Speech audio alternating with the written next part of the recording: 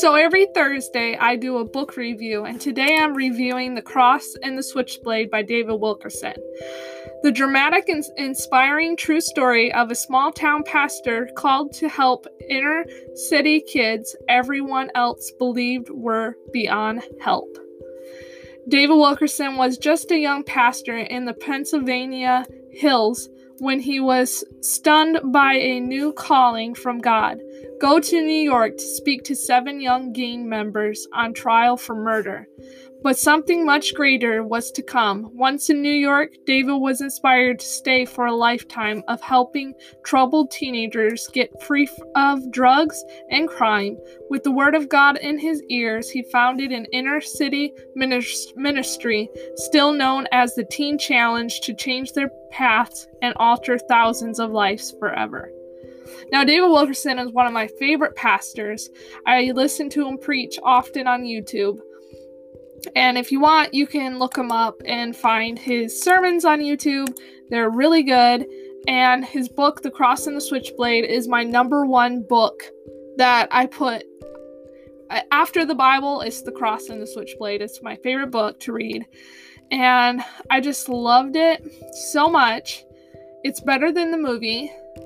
This book goes into deep detail about what God called him to do and what he did for God and what he did for these teenagers. It goes in depth of talking about everything that his ministry was founded on, and it's just an amazing book. If you love true stories, you'll love this book. I give it a 10 out of 10 because, like I said, it's my favorite book after the Bible. It's The Cross and the Switchblade. So anyways, millions were sold, and it was a very popular book. If you guys want to pick it up, right now it's $6.19 on Amazon Prime for a paperback book. You can also get it on Kindle for $8, hardcover for $26.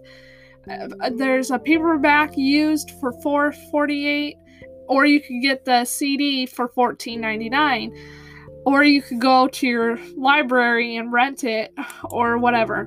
Just read this book. It's an amazing book, and like I said, I give it a 10 out of 10, and my reviews on this book is a must-read for any Christian that is wanting to get into the ministry with troubled teens or whatnot.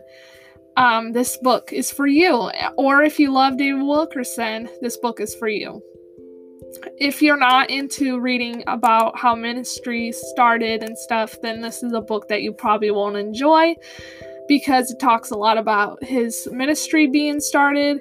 And so if you're not the type of person that likes to read that kind of stuff, then you probably won't like it.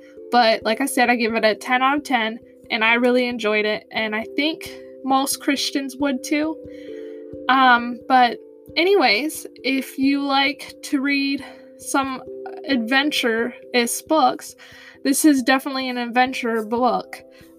He goes on a great adventure to New York, and he starts a ministry called Teen Challenge.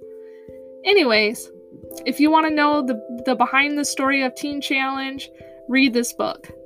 God bless.